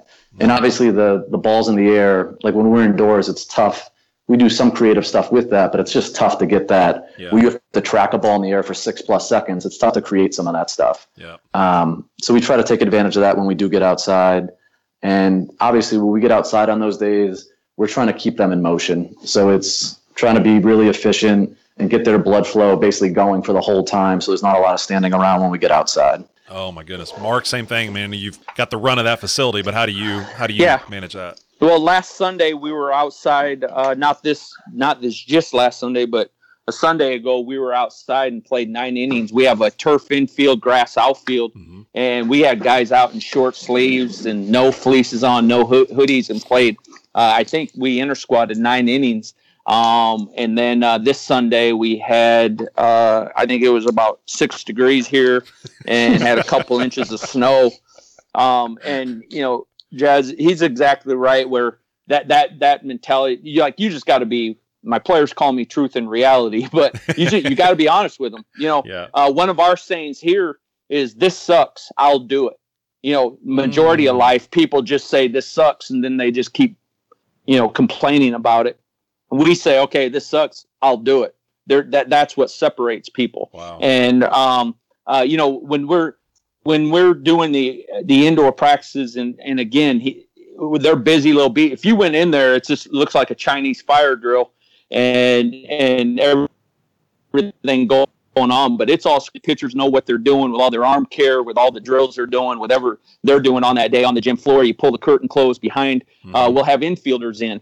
And so we have all of our pitchers broke up on different days of a rotation throughout a week. So you got your long toss day, your off day, your whatever, bullpen day, live day, stuff like. So we got a certain amount of pitchers, 2 or 3 on each day throughout a week. So like today, the infielders come in and they're going to hit first. Well, they're going to hit, they're going to face pitching today. They get to face the guys that are on their bullpen days will be in one cage, and then the live guys and our guys are up to almost like 4 innings right now. So you got 2 guys going against each other, going against infielders to see live arms. And so you're getting catching in, you're getting your signs in. They go from wind up, they go from stretch. Obviously, the big thing that we've incorporated this year is Rapsodo hitting. Mm-hmm. So I mean, the seeing if it's a base hit or not, and the competition of it, and double in the gap and stuff like. So it gets pretty competitive, which is awesome. I mean, at times on a Thursday evening when we're in there after softball's been in there and guys are competing, like, you can still give me chills. Like, that's kids competing, and that's what you want, and pitchers against hitters and thing. And so that's if again you got to sit down. Ours is so orchestrated now and structured to the point of how it runs and who's in there at a certain time. When the infielders get done, by that time, all the other pitchers have pretty well gotten most of their work done on the gym floor. They're moving on. The infielders can get out. They can get their arm work done. We can do pick tags. We'll walk through. I call it lab work, where we're just using the basketball court. I don't have to yell. We're just walking through stuff. Do we know the defensive signs, where we need to be? I always kind of refer it to like Friday night in the hotel lobby, the football players walk through type stuff. I mean, that's what we'll do. And then we implement it more when we go over to the facility over in Omaha on Tuesdays and Thursdays. Now we can kind of roll it through it faster. I mean, just waste it, don't waste your time. Don't complain about the space. Use the space. Getting outside, and we're pretty well known for this as well. We'll do it a ton of times throughout fall and spring, and everybody that comes to see us, whether it's 4-year scouts or 4-year recruiters or MLB scouts, whoever, we use dibble balls, the yellow dibble balls that like you put in machines and stuff. We use we got like 30 dozen of those. We use those virtually every day because of the turf. We can be outside so much, but it doesn't mean the turf isn't soaked. It doesn't mean the outfield isn't soaked. And you'll ruin every baseball you have. Or if we go out in the parking lot. I mean, parking lots, I think, really more are made for baseball in the Midwest than they are for cars. And being able to get out and long toss out. So just to be able to get outside and long toss. If it's 33 degrees or higher, we're going to be out for 30 minutes, especially infielders with me. And again, keep them busy. Yep. Like Coach said, like, don't be standing around. I mean, we're structured ahead of time. You take this bucket, you take this bucket, you take this bucket. We jog out, we put on the cleats, and we get going. We loosen up the arms inside, that type of stuff. And again, you don't have to be out there for 2 hours and be miserable. You can have fun with it. You can attack that moment instead of bitch about the moment. And those are big things for me when it comes to talking about leading a group and being honest with them, but yet keep them organized and keep changing it up. One day, like I said, infielders come in first, they're faced live. We might be bunting. We'll take them through situations. When I start giving signs to them, it's when they're getting in the batter's box. And if they don't get the sign right, then they don't get their AB in the cage. Well, that creates a little bit more anxiety, and sometimes I come to find they question themselves a little bit more when it's learning the signs than being in a classroom. And I say, because we do it in a classroom as well, but you missed it. I mean, I give them tests. I give them I periodically give them 20 questions of, hey, if I do this, this, and this, what's it mean, whatever, and they'll I was 17 out of 20 or whatever. Well, if you're 17 out of 20 in the indoor, you just missed 3 at bats, complete at bats. Yeah. So I throw that in there as well. So, the turf infield has done a lot for us, but in all reality right now with what we got outside, Jeremy, I mean, that turf doesn't matter right now. It's hidden. No. Yeah. And looking at the forecast ahead of time, I don't see if we're going to have it anytime soon. Right. And you talk about it every day. You teach every day, and the culture that we've created, I think that's just part of it, where we can always agree on something, whether like, man, we're inside again and the driver this, but it's my responsibility. I'm leading it, and to keep challenging them, to keep getting better at something. Today, we're giving them a complete day off. We practiced yesterday morning, 9 till noon. We practiced Saturday, 9 to noon, got weights in. Over the weekend, we hit. I mean, we had pitchers going. We had some good things going. They just need to get away from it today and, get back in be in the classroom. And then the afternoon, they got to themselves. And that's part of it, too, is knowing when to hit the accelerator and knowing when just to leave them alone. That's it. See, even in junior college, you guys give days off, huh? Yeah, this is like the 8th. Yeah, I was going to say. Yeah. Yep. Let's just go with that. Yes, I do. Christmas and Thanksgiving. Exactly. Hey, those days off, you take them completely off. Okay, Mark, I'm going to come back to you because you were kind of hitting on this, and I want to make sure that we explore, especially what Jad has to offer as well, competitiveness inside. Might be one of the hardest things to find. So what are some creative ways that you're either on an individual level or a team level, you're bringing competitiveness, but what also may be just some creative ways that you found to maximize that time inside? Again, charting stuff. Technology helps. Well, yeah, I mean, technology helps. It's something when I talk like this, I don't want to talk. I mean, I don't want to talk about a lot because not everybody has it, but obviously junior college, I call glorified high school, and most high schools have a better budget than I have. So there's high schools that got more stuff than I have, but we just got the Rapsodo right before Christmas, getting ready for this because I knew I needed to take us to the next level of competition. And it just has done outstanding things for us. And yeah, the guys are figuring out their swings throughout the process of it all. But for me, the competition. Yeah. And the pitcher versus the hitter, 4 hitters versus 4 hitters in there, charting it. Everything goes on paper. They see it, where guys are at, the signs before you go in the cage. Like that's competitiveness. Like know that you want to hit, know the signs. Are you going, are you going 4-on-4 like mini teams? Yeah. Yeah. That's awesome. That's cool. Yes. Yep. So you got 4 guys up and 4 guys at a time and whatever, so now you got hit. So you got a pitcher with those 4 guys, and you got these 4 guys with this pitcher. So it's kind of 5-on-5 when you look at the 2 pitchers as well. So that's, just anything like that you can do. And if they want to stay in there, they got to go middle away, which means hit the ball the length of the cage to the opposite field. And if they don't do it, then they're out of the cage, and some guys walk out in a day. Especially some of the younger guys, the freshmen, and like, man, I didn't get a lot of swings today. Well, you were horrible. Yeah. Like you got to compete better. And I don't mean that as just that's not an out just to say compete better. Like they know what to do. We've taught for 15 weeks in the fall and throughout the winter. Like we're to the point now to where you don't necessarily know everything, but you know enough that you can compete. And like Coach was saying, situational at bats, like knowing your approach. Big word for us is the Reaver approach. How we approach things, what are we looking for in our AB? What are we doing? What pitch are we looking for?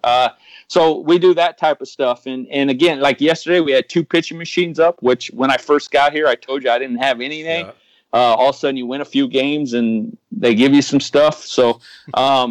I got 2 pitch machines, and we got them both set up at the same time in the same cage. One's a breaking ball, one's a fastball. I got a coach back there, and he puts both hands in, but only one ball is going to come out. Yep. And you got to figure it out. You got to be, and how you're looking. And we got some guys who were just struggling with it and struggling bad, and they started to show their frustration. And that's part of what you need to do as a coach in those days. But then now you have to quickly help them work through that, not just give into it. And that, welcome to baseball. Welcome to a weekend on the road, and you're getting pitched well, and you're not doing anything about it. Well, you need to change stuff about it, So anything like that is really big for us. Is compete every day. Like, I was talking about the first group will come in and face hitters and stuff. The second group, when they come in, they're going through certain drills that day, and they will hit for 45 to an hour, and we'll break up the 2 long cages into 4 cages, and they just got rotate each one.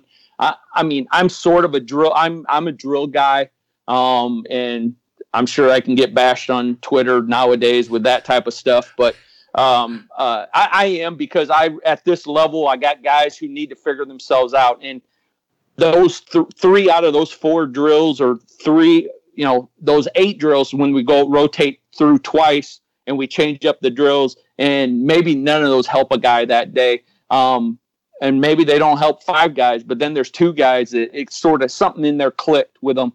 And between the challenge, between it helping them figure themselves out, those types of things. I mean, that's what I believe in. We do heavy bats, light bats, short bats, long bats. I mean, we use tees, we side toss, we use machines. We got some crazy stuff going on that I probably can't explain over a podcast. You have to see it.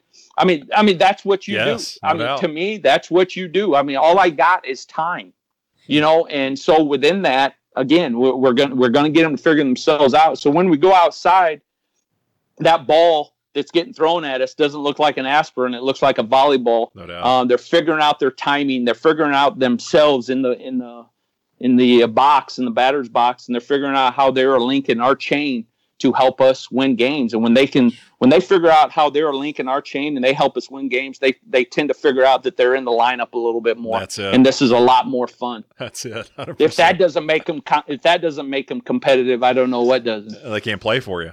Yeah. Gosh, that's outstanding. Jad, you want to follow that one up? Just creative ways that you're bringing competition, or just creative ways in general, whether it's team or individuals. How are you really attacking that indoor practice from that perspective? Sure. One of the things, positional players, sometimes they'll throw BP to each other, and it'll be a competition like a 3-2 count where the positional guy gets to showcase. It can be a total mix. So that positional guy can mix anything, and they're trying to basically work through a 3-2 count. So if it's a ball and they take, the hitter wins. If it's a swing and miss, the pitcher wins. Soft contact, pitcher wins. A barrel ball, the hitter wins. But that's something that sometimes I'm with the pitchers and I can just hear that going on, and I know they get pretty amped up for that thing. Sure. And then sometimes we'll work pitchers in. Basically, they'll throw a fairly aggressive flat ground, and it could be totally synced up where the hitters and pitchers are going against each other, basically like a straight competition, or it may be just the pitcher is going to work as like a steady pitcher, and there'll be two different hitting groups working off each other. So it could be like a 1-2 count, you're behind in the count, and you got to try to find a way to get back into a situation. Or maybe we'll give them a very specific situation, runner on third base, middle infield back. So ground ball up the middle should do the job, or anything elevated to the outfield will also do the job.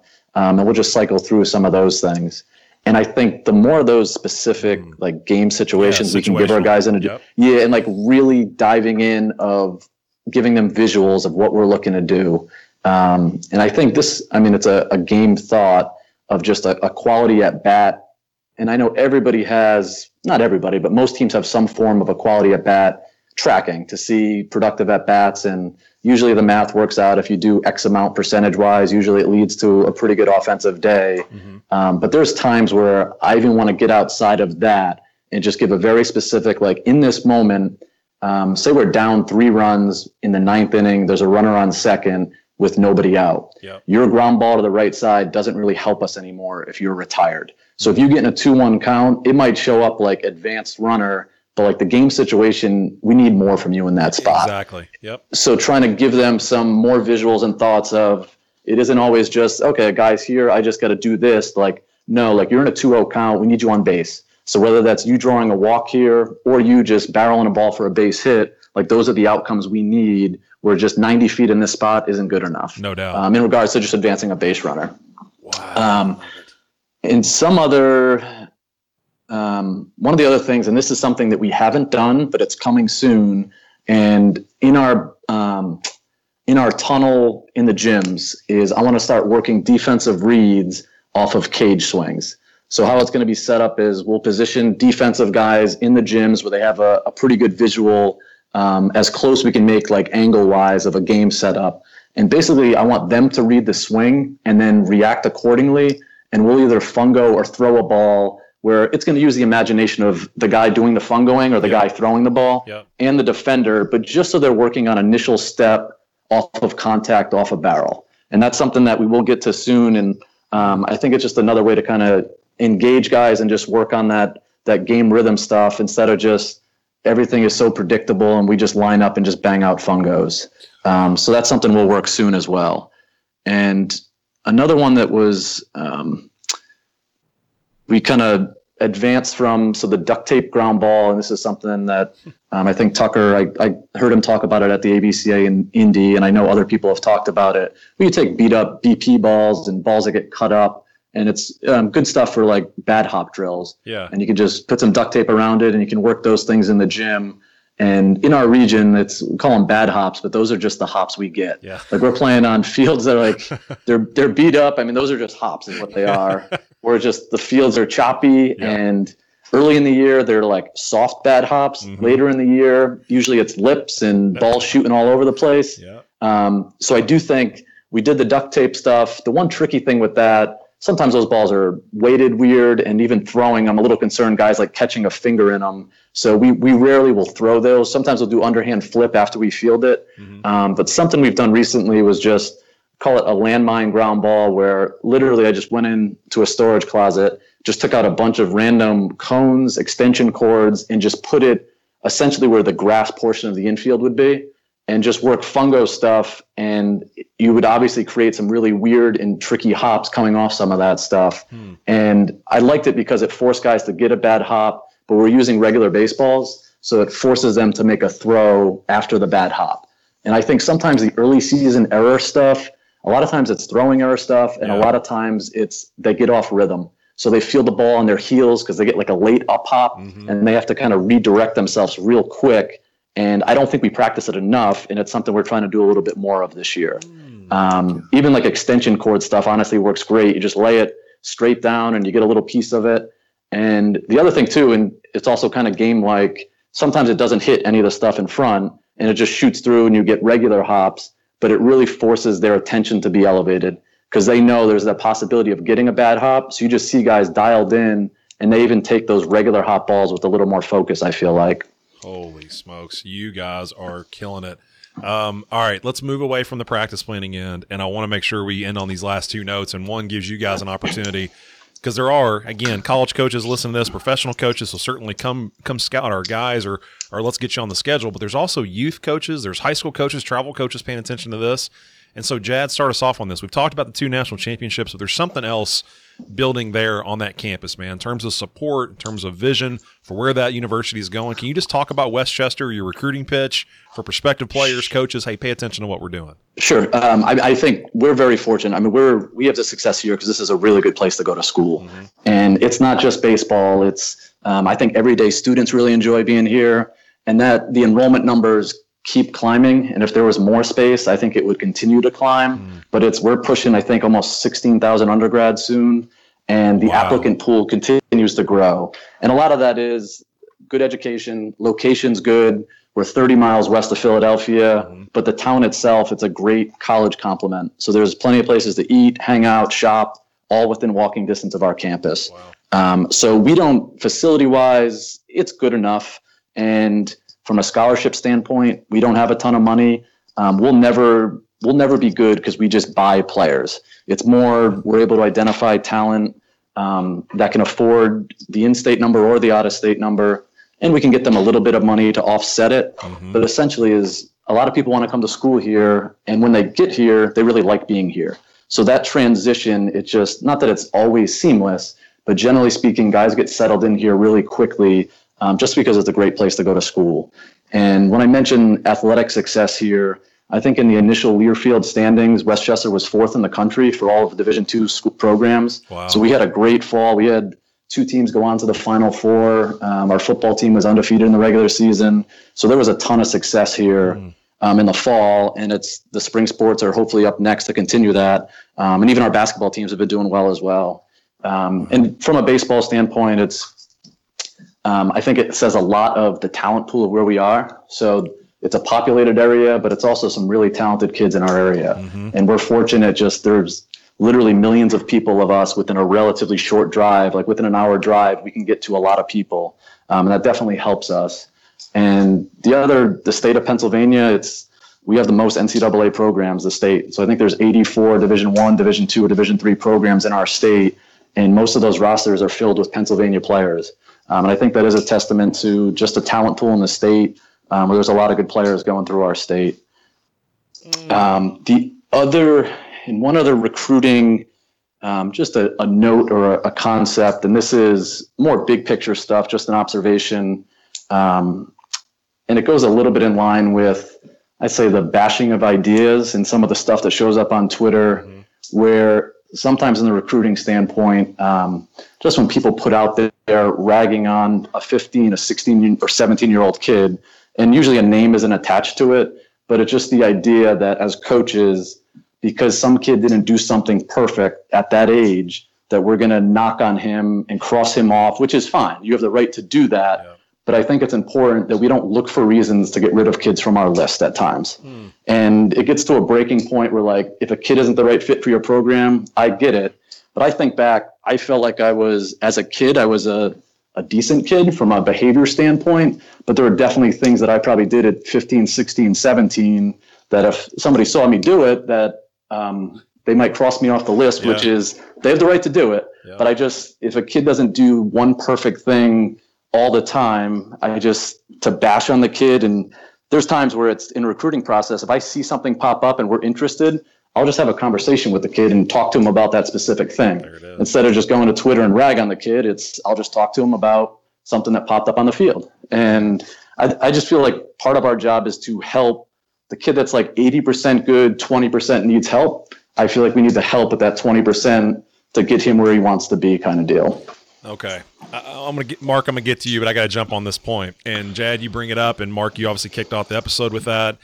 I think, and I agree with you 100%. I think when you see a kid, and I think a lot of it comes back to the Gatorade, the mom brings a Gatorade to the dugout, and it's the instant, that's a perfect tweet. Or it's the coach, the travel coach, and he's wearing a sombrero on the field, okay? Or it's the high school coach doesn't have rosters, and it's a better tweet than it is we consider the opportunity, like you mentioned, to just go grab the kid or talk to the mom or talk to the travel coach after the game or, follow up with that high school coach and just say, hey, man, just from where I sit, it's better if you have rosters. Hey, just from my place up here, man, my opinion may not mean much to you, but don't rock the sombrero in the middle of the game. It's not the best look for your program. Or, hey, kid, just giving you a heads up, man, there's coaches, may not be me, I don't know who it might be, that may look at you a little bit differently because mom's bringing the Gatorade to you, plan accordingly. It's better to address the situation than just tweet about it. That's 100% right. And it's sometimes that message might be received through that form, through like a satire almost. Yeah. But I'm with you where it's just, if it's that important to you, go talk to somebody. No doubt. And even the Gatorade piece, like,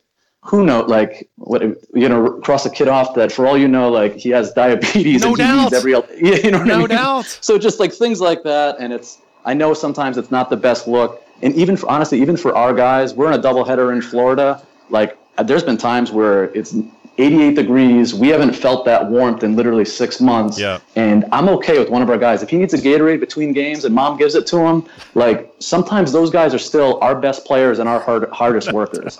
So, like, I try not to get too caught up. And I know there's that line. There's always that line of coddling and all this stuff.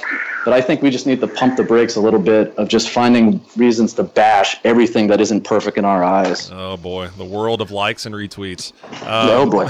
Mark, let me hit you with this. For players that are interested in coming to Council Bluffs or for high school or travel coaches, again, bringing your players, what's going on there, and give them your best recruiting pitch. Well, I mean, athletically in junior college, Iowa Western is near the top in 24 sports. That's what we have here, nearly 6,000 students. We are 10 minutes, and if you know how to get there, you can even be less than 10 minutes away from TD Ameritrade, where the NCAA World Series is held in Omaha.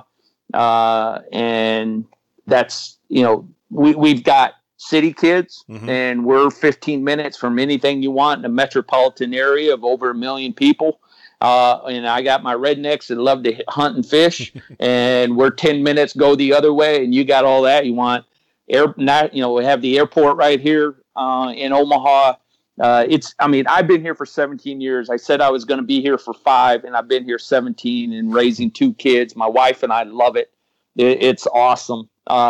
And for us, and I just had this conversation last night with a great senior pitcher.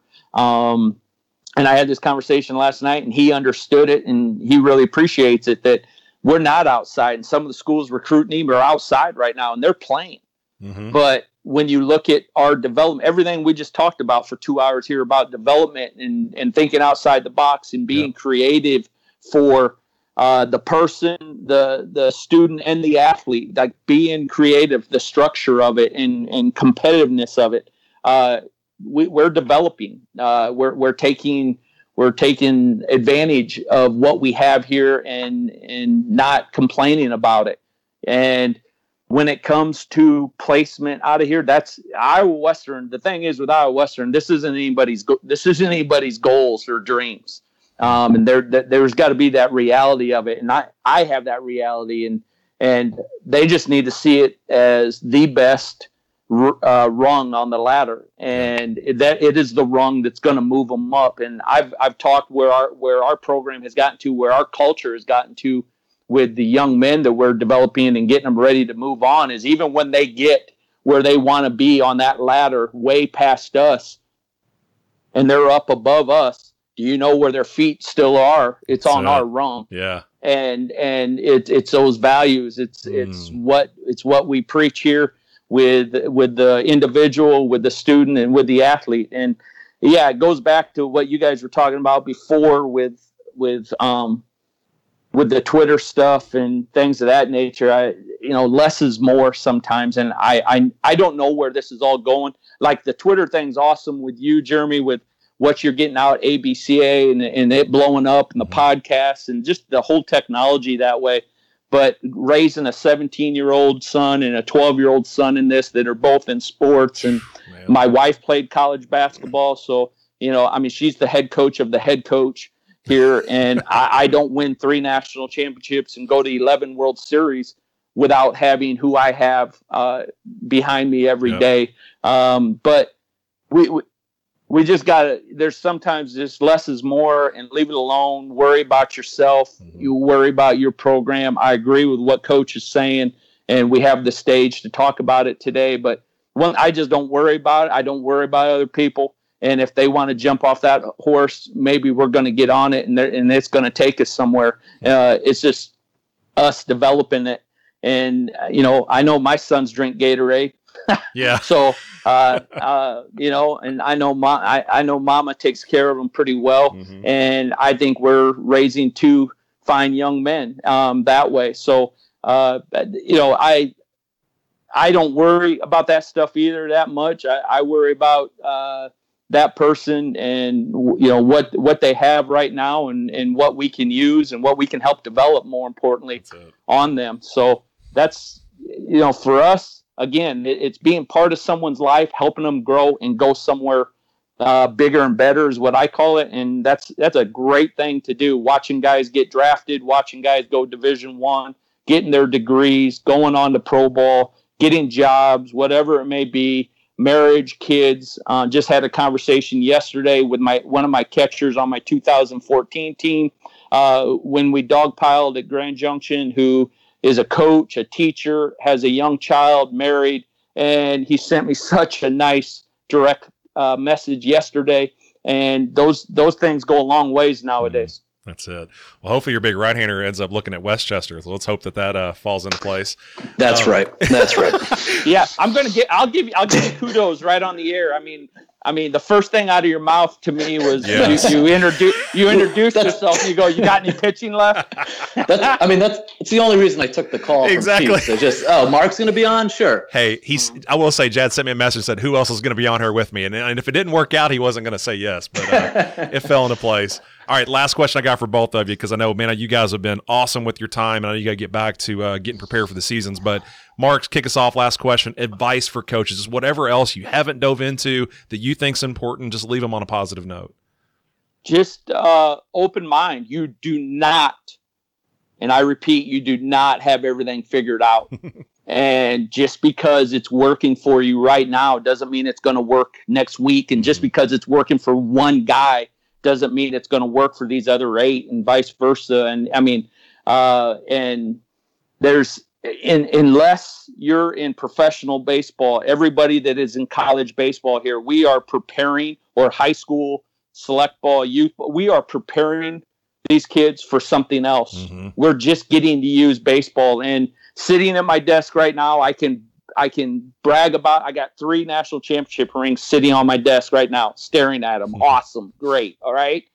They're memories. They're awesome memories, but you move on. And as a coach, like you're growing people. And I hate getting on a soapbox about it, but I've learned this. It's made me better. It's made me better as a husband, a father, a coach. And my program continues to get better. And we haven't won a national championship in 5 years. And I'm sitting here saying, we're getting better. Yeah, we're getting better. Our kids are getting better every year when they move on from here. And that's everybody really listening to this, other than probably a pro ball guy who, it's professionalism and the kid. But for the rest of us, we're getting them ready for something more. And we just got to keep that in mind. Love it. Jad, take us home, man. Advice. What do you have left in your pockets? Empty them out for us, man. Sure. This is whenever I see this note or this message, and I've seen it, a few different spots along the way, it always resonates. It's like a good reminder. And like Matt Nagy, head coach with the Chicago Bears, on his play call sheet is, you just see the two words BU, which you can see it like clear when they're playing on TV, you see that. And that same message when anybody that's had a chance to hear Chris Herron, who travels the country talking about basically addiction and the stigma attached to it. Sure. And he gets into a lot of stuff, but one of his big messages is just be a pro at being yourself. So instead of worrying about being a professional at whatever you do, like from a level standpoint, I want to be a pro athlete, I want to be this, I want to be that, is just be a professional at being yourself. And I think from a coaching standpoint, leaning on the stuff that has shaped you, I think that's the stuff that's going to be most real. So instead of just, yes, you're going to steal ideas and thoughts from other people, but I feel like the best coaches in the world, they're just taking care of being themselves. So whether that's insert Bill Belichick, Pat Summitt, Gino Auriemma, whoever it is, Dabo Sweeney, I don't think any of them are trying to be anybody else but themselves, and they're doing a really good job of it. And I think as a young coach, it's sometimes you just want to steal ideas from what Tim Corbin does this, and you can definitely learn a lot from Tim, but I feel like he's Tim Corbin because he's worrying about being himself. And he probably learned from Jack Leggett. He learned from assistants he worked with. But I think the guys that are the best in the industry just keep on coming back to that of just staying true to themselves. Dynamite. A show I didn't want to come to an end, but it's also one that, I say this a lot, I didn't coach if I'm up against you two. And I mean, just the way that you're going about things, how creative you've been, and certainly success you've had on the field. Guys, this has been an awesome opportunity to walk this path with you. Big thanks to Marc Rardin from Iowa Western, Jad Prachniak from Westchester. Gentlemen, best of luck to you guys. I hope all goes well into place for this season, and we look forward to catching up with you soon. Thanks, Sheets. Thanks for having us. Thank you. Thanks, Jeremy.